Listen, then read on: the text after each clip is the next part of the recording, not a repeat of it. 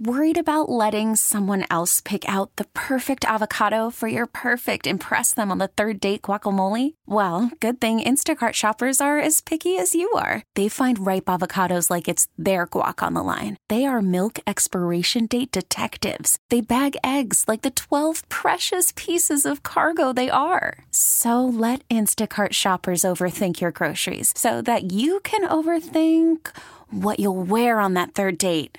Download the Instacart app to get free delivery on your first 3 orders while supplies last. Minimum $10 per order. Additional terms apply. This episode is brought to you by Progressive Insurance. Whether you love true crime or comedy, celebrity interviews or news, you call the shots on what's in your podcast queue. And guess what? Now you can call them on your auto insurance too with the Name Your Price tool from Progressive. It works just the way it sounds. You tell Progressive how much you want to pay for car insurance, and they'll show you coverage options that fit your budget.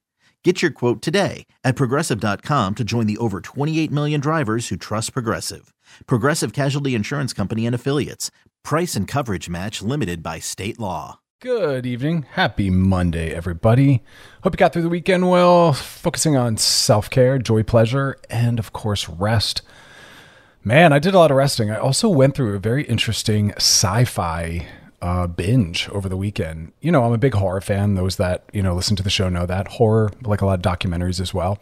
Sci-fi is kind of the cousin to horror films where it's like in the family, but yet a little distinct overlap at times, but, distinct categories at the same time. And I like it because there's this concept called speculative future. And Octavia Butler, a Black queer feminist writer, she does speculative fiction, and her books, really stunning sci-fi, were written about imagining a different world, often a world outside of whiteness. But I like fantasy, I like daydreaming. A lot of times those are the spaces, those free, creatively processed moments, thoughts, and ideas where we can imagine change, transformation, and the kind of world we want to live in. I think often we see that as part of the nature of a child, and adults really socialize themselves and each other out of this concept of play. And play is actually a very healing, restorative, but also transformative experience or moment. And I love having people in my life that have the capacities to be playful. It's kind of like smiling. Studies have shown over and over, and I'll at some point maybe talk more about this, but studies have shown over and over that smiling is good for you in terms of your mood, your mental health. And play is very, very similar. And just kind of do a little check-in. Am I someone who ever plays? Am I able to be playful? And if not, what's that about? Often it's about a fear of vulnerability, a fear of intimacy, a fear of letting go, a fear of maybe releasing whatever your identity is. Can I be seen as a competent, parent or professional if I let myself wander in those ways? But, the relationship I'm currently in, I think one of the most beautiful elements that we have is that we're very playful and we're very vulnerable and we're very authentic. And I like, the capacity to be both intelligent and serious, but also just to let go and be ridiculous. I don't know. Anyway, friends that are personally in my life have seen the ridiculousness that I can bring forth. But y'all tend to just get the doctor part of my identity. Question of the night, it's up on our Loveline IG page. As always, so weigh in on that. We have an entire week of awesome show for you. We always do, but this week it's jam-packed with a lot of guests and experts, a lot of punchy topics. So drink your coffee and buckle up. It's going to be a good ride. As well as being joined by Shira and Ryan from Let's Go There over at Channel Q. That show is quite phenomenal. It's one of those shows that is the intersection of a lot of really important things. They kind of model my values as well. I think that they really go there, as the title of their show says, but I think they also bring in a really interesting perspective on politics, care and compassion, pop culture, et cetera, et cetera. So I'm glad that they'll be joining us later in the show, as well as us talking about signs of a toxic family. And we've also got OG Queer Eye, Mr. Jay Rodriguez, joining us coming up right after this segment. But I wanted to just talk about a little news. Look, COVID still going strong. It's kind of heartbreaking. Still going strong. Everyone's gotten a little too familiar with it. So I think we've let our guard down possibly a little too much. Little wake up call for you. COVID child cases have increased since August by 21%. It's important to look at that because a lot of us had thought that children weren't a high risk factor and that they were, they're too resilient and healthy to be affected by this. Well, it's gone up 21% for them. And this is according to a report from the American Academy of Pediatrics and the Children's Hospital Association, and reveals more than 70,000 new COVID-19 cases in children across the U.S. since August. Y'all, that's a lot. And August is not far behind us. Good news. Ayo Edebiri will replace Jenny Slate as Missy on Netflix Big Mouth. Love this. This is a move where white actors and actresses are letting people of color, black people, trans people actually play the roles that they're suited to play, roles that mimic and mirror the life they live. And I know people might say, well, isn't acting about not being yourself? You know, they don't hire cops to play the role of a cop on a show. Correct. But there are certain exploited, marginalized identities that don't get an opportunity to ever act, and to play themselves is for many the only opportunity they will be given to get seen and to work. So we want to kind of hold space for those, right? It's about inclusion. So I'm here for that. I love hearing that. And also congrats, Grey's Anatomy. Remember that show? It's still going. I didn't know that. I was a fan early on. I was not aware that show was still going. I don't have television. I watch, streaming, but Sara Ramirez just came out as non-binary. She came out as, I believe, bisexual a couple years ago, and now she's coming out as non-binary. Sara, welcome to the fam. Not that I identify as non-binary, although we can talk about that another time, kind of how I see gender and the role it plays in my life. I love people feeling empowered to come forward as the way they are. And some people are thinking, well, wow, are there more trans and non-binary people being born? Is that why the numbers are rising so quickly? No. They've always been there. They've been there since the beginning of time. They've been there recognized and supported in many, many cultures. Many cultures have more than two genders. We all have more than two genders, but traditionally, most of us only recognized two. But the reason why more people are coming out as gay, lesbian, bisexual, sexually fluid, trans, non-binary is because they, recognize that that's a possibility, where before people just suffered not understanding why they didn't feel them to be themselves, but also because they're getting more care and support. It's safe to do so. There's resources, there's community, right? So it's safe, and people don't want to come out in periods or times of violence and oppression, right? So anyway, that's awesome. Good. Welcome to the family. All right, y'all, coming up next, Mr. Jay Rodriguez, listening to Loveline with Dr. Chris on the new channel Q and on radio.com. Right now, children and their families all over Southern California are going to bed hungry. Channel Q and radio.com have an easy way that you can help feed local students and their families. Text the word NEED to 76278 to give $1, and also put food in the mouth of a hungry child and their loved ones. Just $1. It's going to make a big difference. Learn more about Feed Our Families on our socials and at wearechannelq.com. All right, we're back. And of course, we got the OG Queer Eye, Mr. Jay Rodriguez. I feel like when I call you that, it undermines everything else that you're up to. Oh, I will take that. Yeah, no, it's been, listen, I was reflecting in quarantine about, the Facebook memories reminds you of things you've done. And it's been a journey, I've been doing a bunch of interviews and stuff, and the reflection of a very chameleon-esque career, a little hand in every pot, as one would say. And so it's been fun. But yeah, Queer Eye was certainly the one that I think most people would, well, unless you're 20 and then you were 3 when we started. Wait, I have a question. So yeah. Me and you were texting a little bit about this. My mom, among other people in my life, are fans of yours, and they're on your social media, and they love watching your daily videos, your weekly videos. Where do you get the energy and inspiration from right now? Because I personally am struggling with my own writing to really tap into that, and you're kind of kicking butt in that area. Yeah, well, last year, I thought it was the right decision to leave radio. And then immediately knee-jerk response was like, no, I don't want to leave. But the wheels of motion were already in time, and I missed that connection. So when the pandemic began, I did a ticketed show off a streaming platform. But then I felt bad. What if people can't afford that? Yeah. So I made it up to my Facebook page, which has J.I. Rodriguez with a blue check mark. And I just did the whole show again, but for free.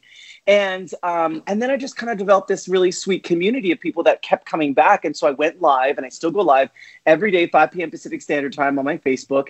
And it became like a fun way for me to connect with fans the way I used to in radio. But more importantly, I realized that, a static post, all those things were really impersonal. It allowed people to kind of get to know aspects of who I was and what I was up to. But it didn't let me get to know who they are, what they're interested in, and these kind of global conversations. And so now we're talking to people in Australia and Brazil and Japan. See this too. Yeah. So you do get familiar with people, and I don't know if people that follow or support our work know that, but I do start to really track and get familiar with certain people that are always engaging me or commenting. I've even creeped on their pages, a little do they know, just out of curiosity. Their lives. And so I think some people think that maybe they're just these random posters, but it's like, I know I'm well aware of the people that are always showing up to my work, and I'm so thankful, and they might not even know that I'm aware of who they are, but I deeply. That's right. Well, yeah. And, we talked about this early on in the pandemic. I was like, what am I going to do? I was meant generally when I'm not doing TV or have a job, I tour with the cabaret show, and it's usually enough to sustain life in a comfortable way. Can't do that. So I started just on Mondays. I have kind of like this virtual piano bar, digital, and, people shout out songs, and I'm a little virtual tip jar, which at first I felt awkward about, but there's commerce to there's financial worth to us as artists, and putting it out there as a free moment. If people have to give, they'll tip something, and it's really honestly sustained me, and it's become this beautiful kind of challenge, because your mom comes and checks in, and sometimes I'll be just having cocktails with people, chatting about world issues. Sometimes it'll be like a Mondays and Musical Monday, and then sometimes I developed this sort of sketch comedy day where the audience, the viewer, gets to decide who I'm going to be, what's the situation. I will put on a song, and I have those 2 minutes, 30 seconds to get into some costume, a wig, and then completely transform into that character based on their suggestions. And your mom caught one, which I think you'd really appreciate. Her name is Gloria Hyman, and she's from Long Island. She owns a salon called Nail Me Now, and anyway, she just is wildly getting. The kids are out of the house. Wait, where is she from? Where is this Gloria from? She's from Long Island, and so I've developed this whole camp character. Well, now the audience, I was like, I don't want to buy clothes for her, and they're like, oh my god, I have this old necklace, and so people are mailing me costumes for Gloria. She's like my most demanded character. But I think of people like Dame Edna, Barry Humphries, is straight sketch comedy actor. That character took off. Tyler Perry, Medea. So you have these kind of one-off characters that people just feel are so fun, and they want them back, and that happens in sketch comedy. So it's kind of a brilliant accident, but it allows me to I always throw a little vegetables in with a meal without people knowing it. So even through Gloria, I'll throw in issues around social justice through the lens of comedy, and that's a good takeaway for me and my platform to be able to entertain. And I love that, right? Because I think historically, comedy was sometimes used as a tool of oppression, where people in positions of power, like white cis hetero people, would use comedy, and they would build platforms and fame mocking exploited and marginalized people. So I like seeing some of those marginalized, exploited people taking the power back. And I also like this shift where white cis hetero comedians are now realizing they actually have to be talented, which means pulling from their own lives and not others. I'm about to raise the anxiety in the room. I was mid Gloria, and some woman was on, and she was like, I thought this was a safe space. Why are we mocking people? Because Gloria is not a Trump fan. And while she may be orange, that's her choice. And, she has very strong issues about Trump and the way that he's led our country, or lack thereof. And I had in real time a moment where it wasn't that she was heckling me, it was that she was triggered by the language, because her belief system is in a different alignment than me. Now, the thing is, artists, oftentimes we're told, shut up and sing. Just shut up. Don't speak out on social justice issues. I just want to see you perform. Not on my page. That's my house. I'm welcoming you into my house. You are welcome to stay, but you're going to get the language and the truths that I have triple checked before I spout things, and I will highlight opinion versus fact. Oh, and I've got that too.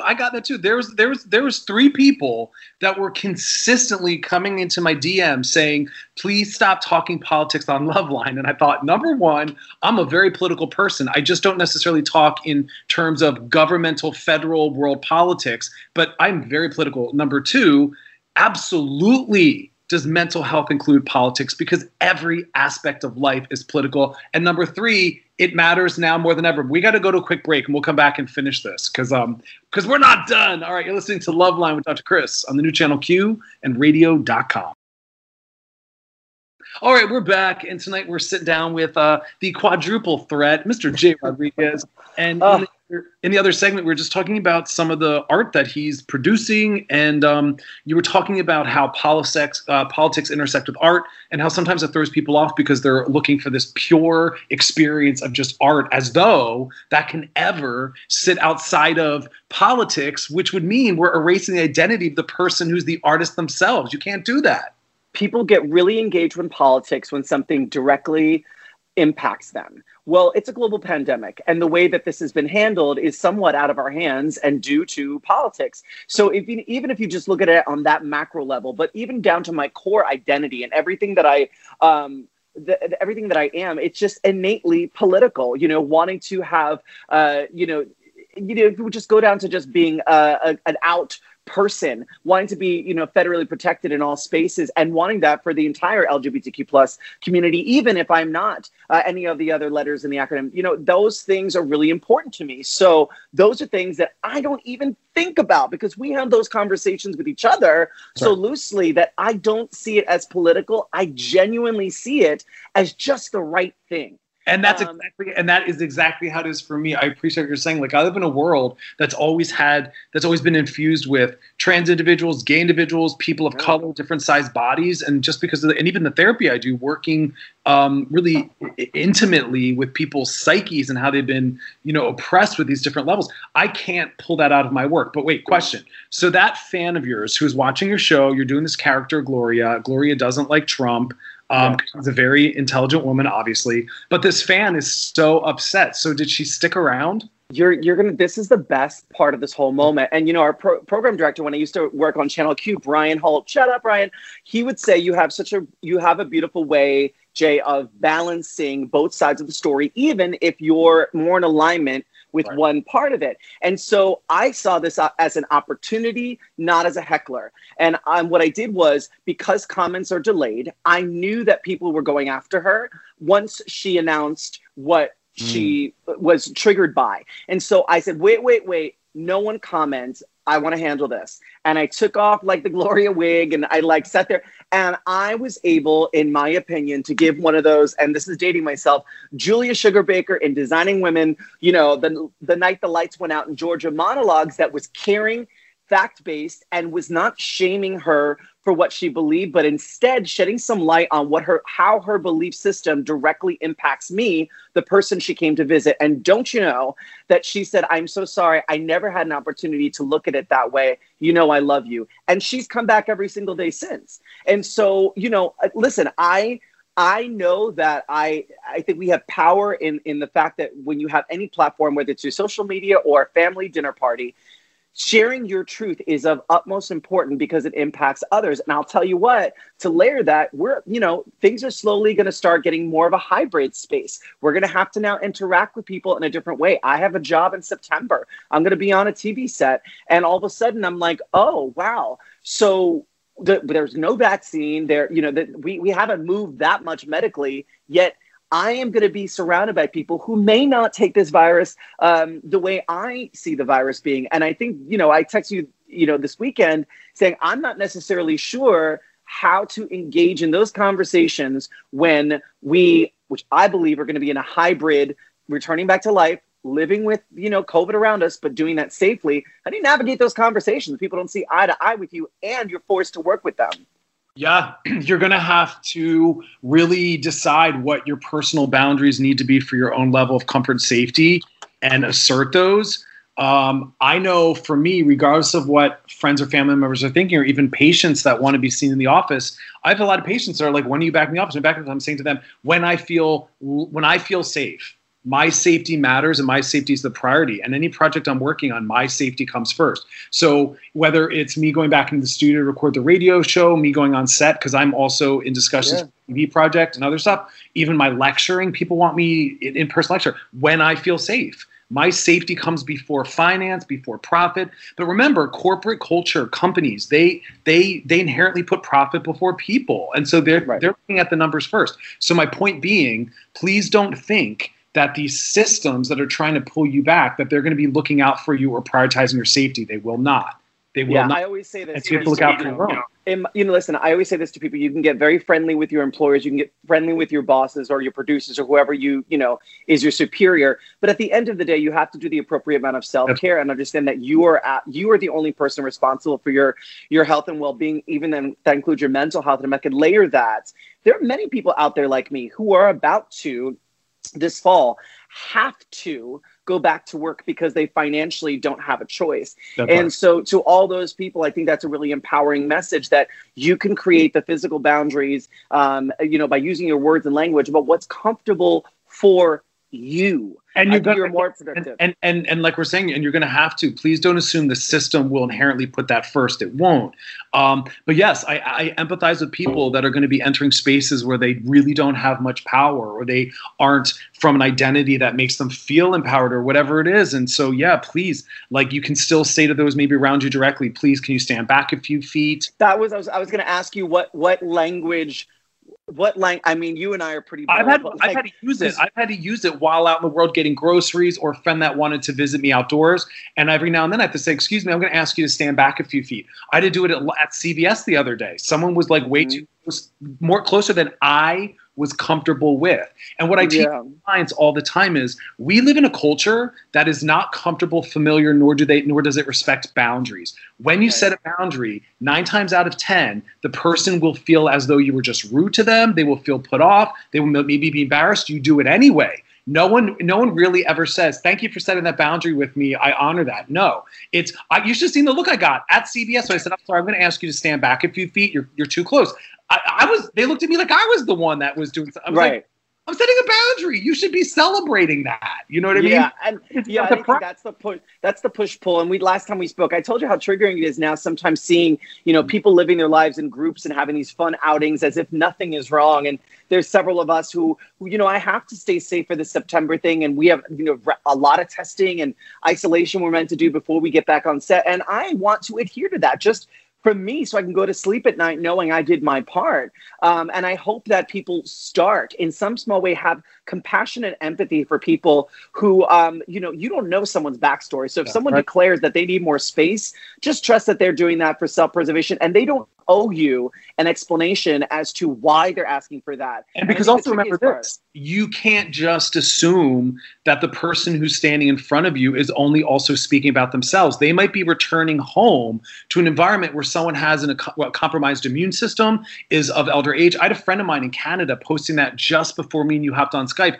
saying, my kid is being mandated in Vancouver back to school. However, that child will be around hundreds of people and then returning home to me, where I have a compromised immune system, and our grandmother lives here and is very old. So it's not always just about the person in front of you. All right, we actually have to go. Where can people find you? Don't you hate that? It's the worst part when I have to say goodbye. Well, listen, I know you're going to ask me where the kids can find me, and I will say it's at JAI Rodriguez on all platforms. Just look for the blue check mark, JAI Rodriguez. That's with a G and a Z in the Rodriguez. And Chris, thank you. Dr. Chris, thank you so much for having me on again. Thank you. All right, y'all. Question of the night. It's up on our Loveline IG page in the story, so weigh in on that. You're listening to Loveline with Dr. Chris on the new channel Q and radio.com. Sliding into the DMs. Sliding in the DMs is brought to you by our friends at Trojan Condoms, because it's a big old sex world. We want you to explore with confidence. DMs come from our Loveline IG page. Slide on into those DMs and drop us your questions. We're here to answer everything and anything. Look, we all got Google, but there's a lot of bad information out there written by, I read some of the stuff that people are writing that are topics I'm a scholar and an expert in, and I shake my head and I go, where are you pulling that from? A lot of people are just regurgitating the same old information, but it's a different time. We've learned a lot more. We've grown. We've changed. So anywho, here we go. Hey, Dr. Chris, I'm a huge fan. You are my entertainment on the hour drive to and from school. Oh, thank you. I hope I give you some empowerment, or at least laughter on the way. So in the current political climate, tension with family is getting worse. Yeah, I feel you. My brother can't go a conversation without bringing up something political. Your brother kind of sounds like me. While I totally disagree with his views, he's still family and I love him and I care for him. Oh, that's sweet. I've tried to set boundaries with him and, I've tried to set boundaries with him and that I don't feel connected to him when talking politics, so I'd rather not talk about them. He'll continue the conversation anyway and send pictures or make comments he knows will bother me and not respecting the boundaries I've set. Oh man, While this is completely self-diagnosed, here it comes. With what I've learned in the DSM-5, my brother is a complete narcissist and has no consideration towards others. My brother truly believes that his way of doing and thinking is the best and only way. He clearly doesn't care about my boundaries, and I'm at a loss on what I should do next. Love your question. I think that that's something a lot of us can relate to. Oh man, it's fascinating because a lot of people are going in a lot of different directions. Some are finding the commentaries, thoughts, and opinions of their family members as far too violent or oppressive, and they're completely disconnecting. Others, like yourself, the love and the care are there in a way that, really want you to find an entry point or a boundary or something that allows you to still stay close and connected. And that's honestly is truly the long-term goal. I want us really to always try to center and prioritize, how can I possibly stay close and connected to this person? Because remember, and your brother seems to have forgotten this, that he is more than just his political opinions, right? Although I do believe that politics are woven into every element and aspect of our lives, I can't really think of much that doesn't have something politically intertwined with it. When I talk about politics, I mean that far bigger than just Republican or Democrat or who you're voting for. Politics also have to do with the way we engage the world, what we see as valuable and not valuable. Our ethics are in there. I mean, it's a vast category. I don't want to spend our time breaking that down for you right now, but a couple things. If someone is truly a narcissist, which we're all on the narcissistic spectrum, so it's really a question of how narcissistic are we? And some of us are far further along than others.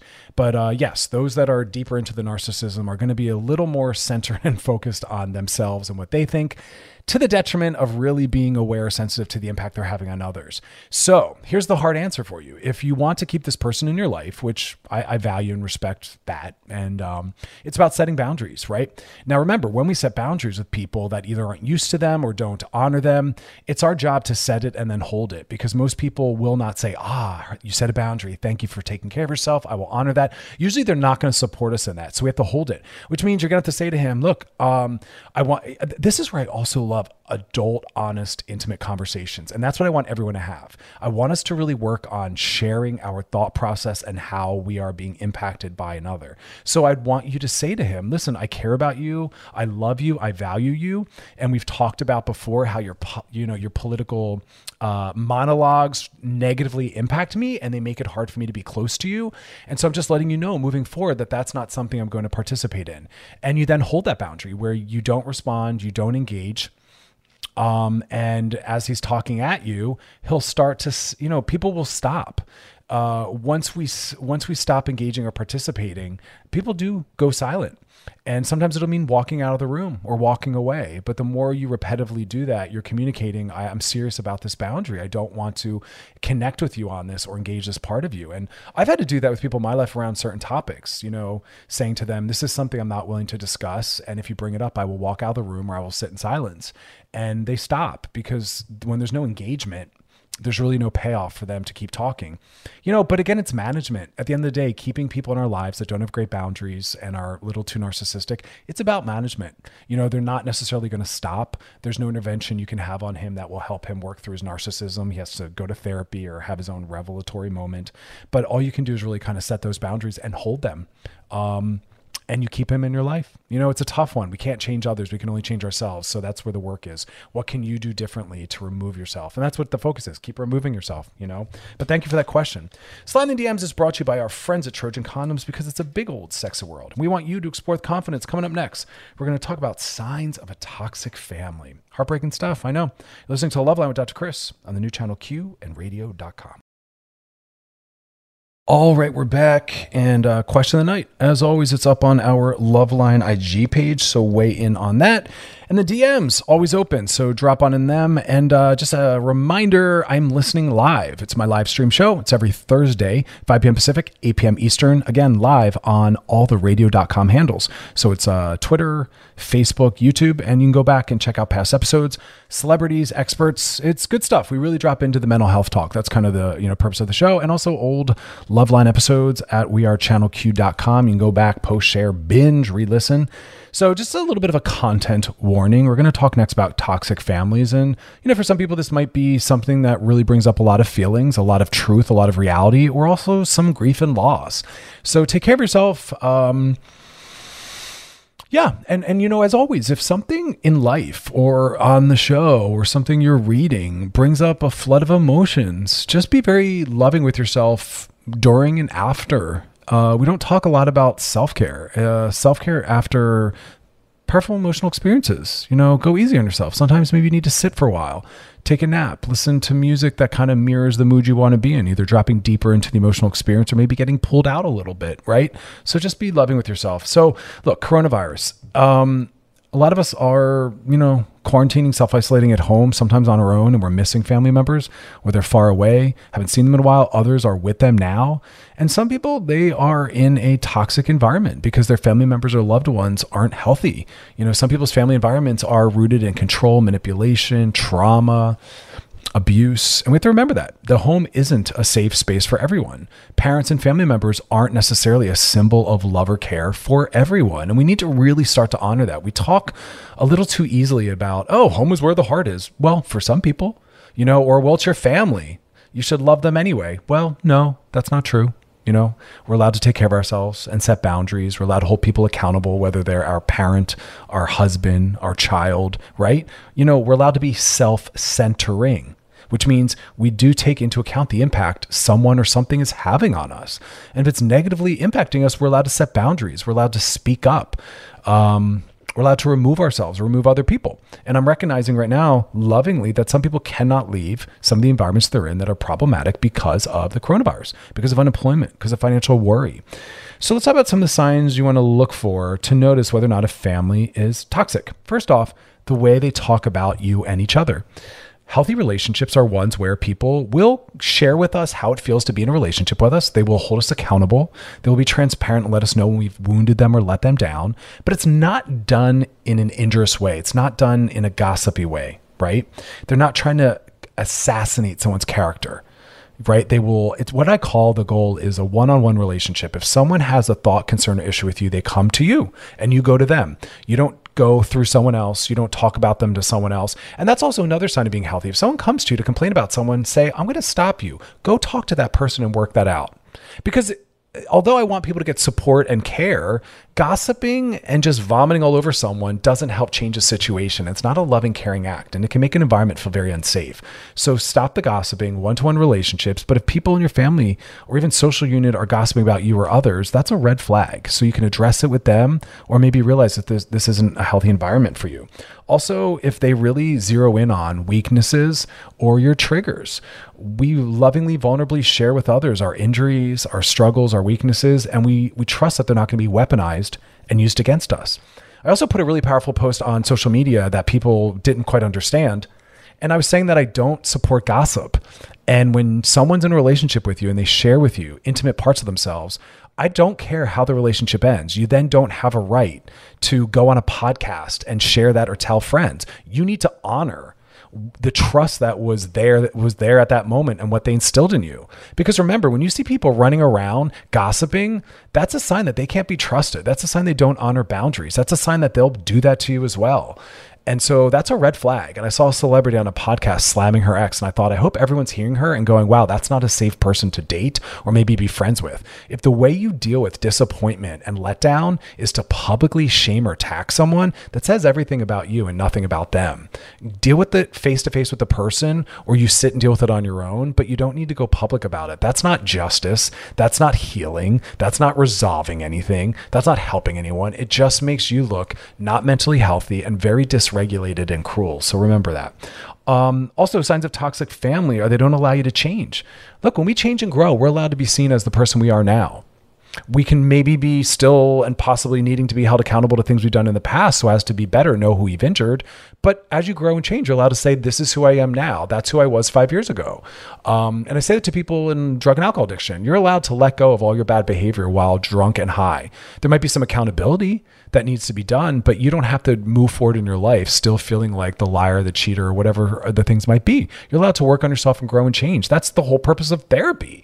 My whole career is built on the idea that people do change. And I see it all the time and have for decades. And so I'm a firm believer that we all have the capacity to change, which I think is why so many of us are upset that people are still putting their racism and homophobia and all that out there and on blast. It's like, you know better now. We all know better now. The resources are vast if you need to do that work. work, books, shows, topics. So really zero in on that.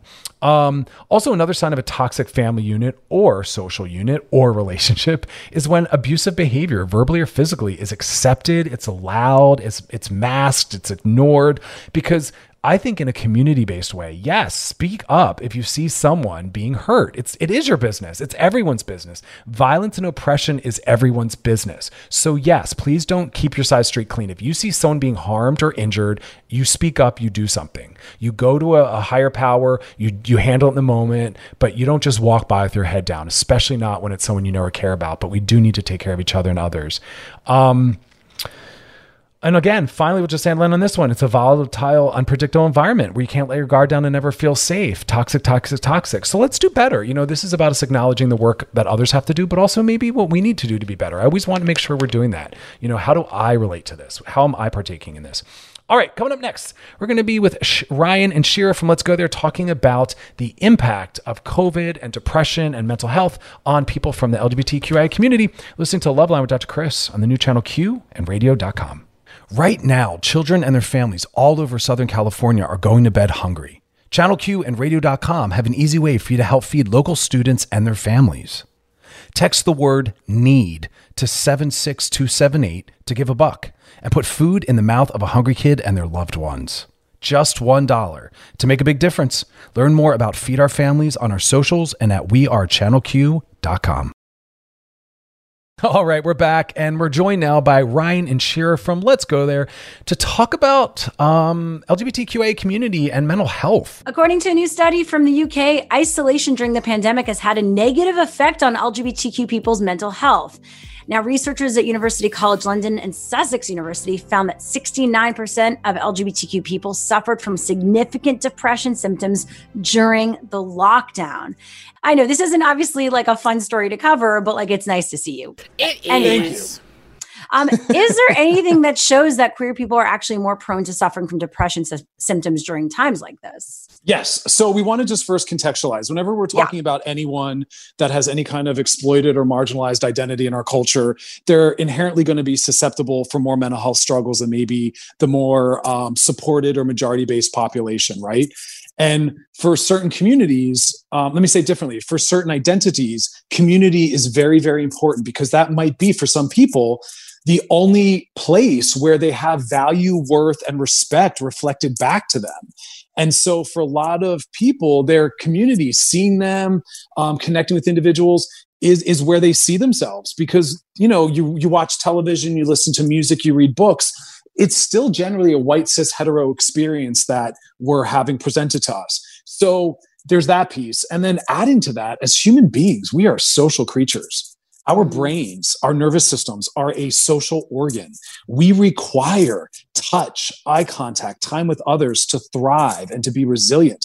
And that's been removed, needlessly so. So it's really difficult right now for all of us. But like I said, marginalized, exploited people, it's even harder because their resources are kind of taken away and removed. Do you think we'll start to see a shift and change, post-COVID?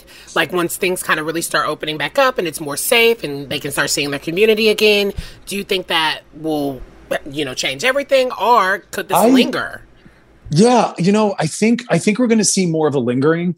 And the reason why I say that is I the other day I drove through West Hollywood, for instance, and I'm not trying to imply that everyone in the LGBTQIA community is, bar centered in their socialization. However, for a lot of people, it is. A bar is a concentrated space where you will see people of a similar identity. And a lot of the gay bars have closed because of COVID. So let me tell you, I feel like that's been the most transformational thing for me because I feel like I coined myself and I was proud of myself for being a homebody. But after this pandemic and after this kind of just like being by myself 24/7, having to do 6+ hours of Zoom every single day, I really felt like, and I was talking to a friend about how much I took for granted just going to the bar and seeing someone or just having a drink, like I took that for granted so much where I was like, you know what? I'm changing that immediately. You have to have like some type of like life outside of just everything. Oh my God. I love that. Thanks for sharing that, Ryan. Yeah, that's a beautiful example of a really good rebound effect, right?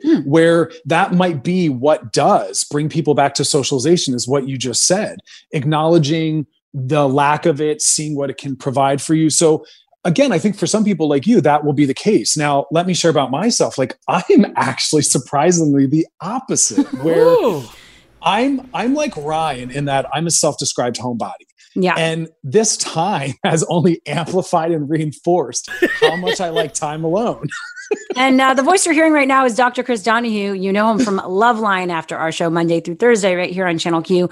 We're talking about the study that came out that showed that the pandemic, being in isolation, has had a negative effect on LGBTQ plus individuals and their mental health. So I guess what resources are out there? Like, what advice do you have for those who are going through this and it's a negative effect? Yeah, I would say that the best way for us to really work on improving our mental health is always going to be, number one, just doing a lot of self-care. And I'm saying that to literally every single person till I'm blue in the face. There's like the big 3 trifecta every single day in general.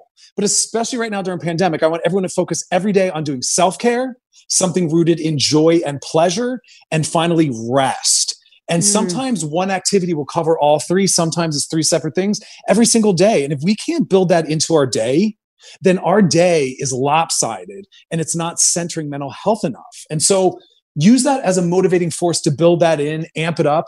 But bigger, again, for the LGBTQIA community, it's going to be number one, socialization. So I'm also saying 3 to every day, 3 people, connect to 3 people. I'm okay if it's texting, I'm okay if it's DMing, but I want people to stay connected. So those are the 2 main things that I'm telling people to build in. Oh, that's so interesting. I love that.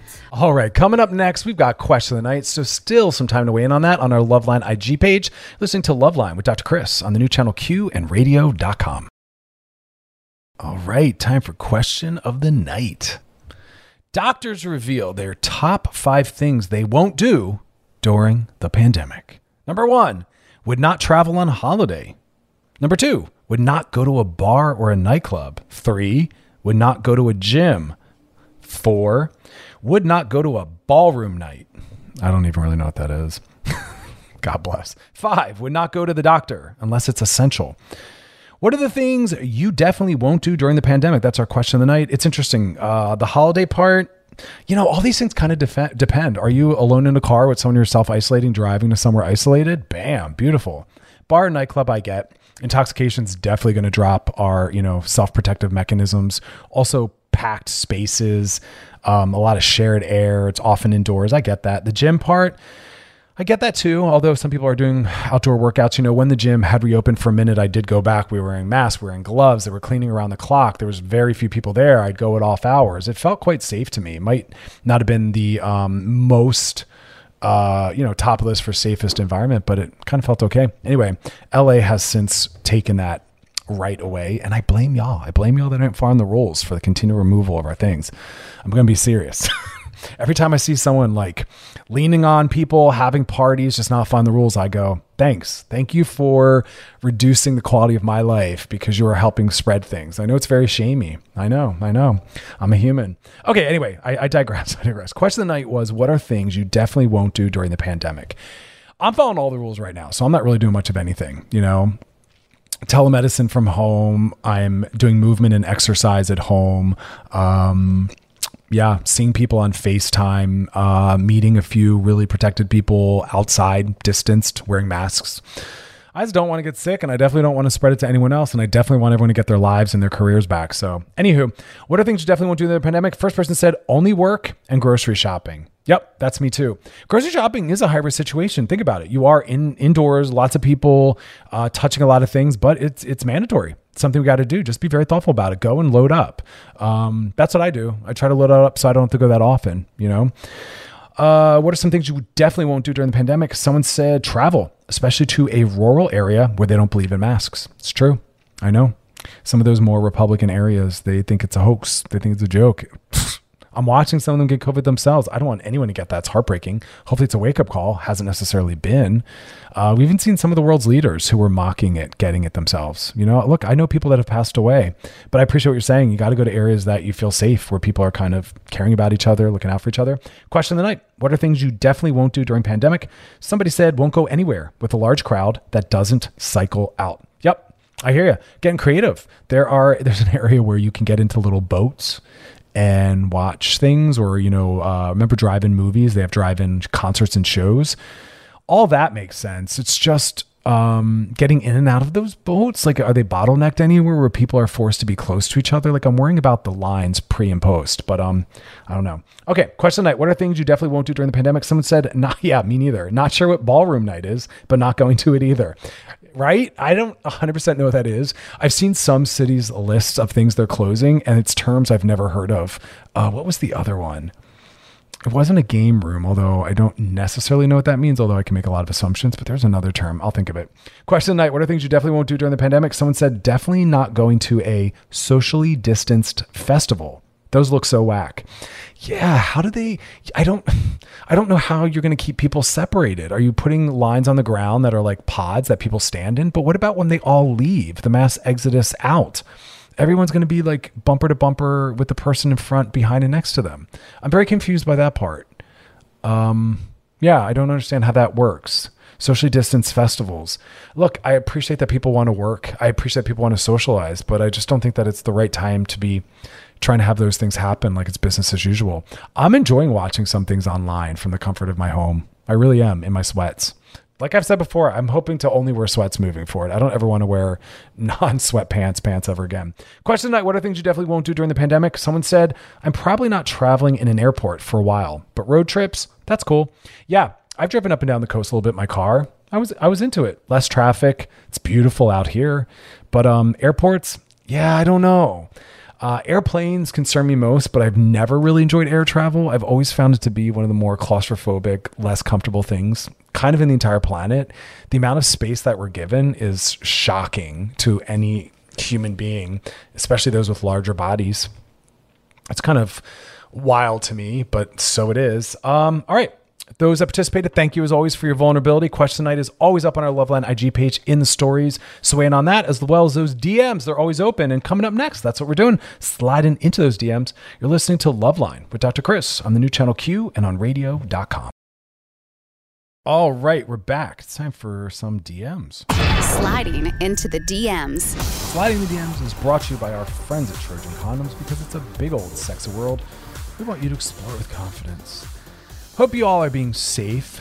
Safer sex practices, remember, during COVID.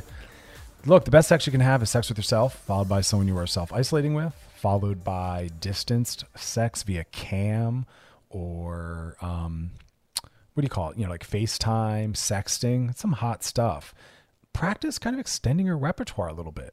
Getting more comfortable, maybe just photo exchange, video sex, things like that.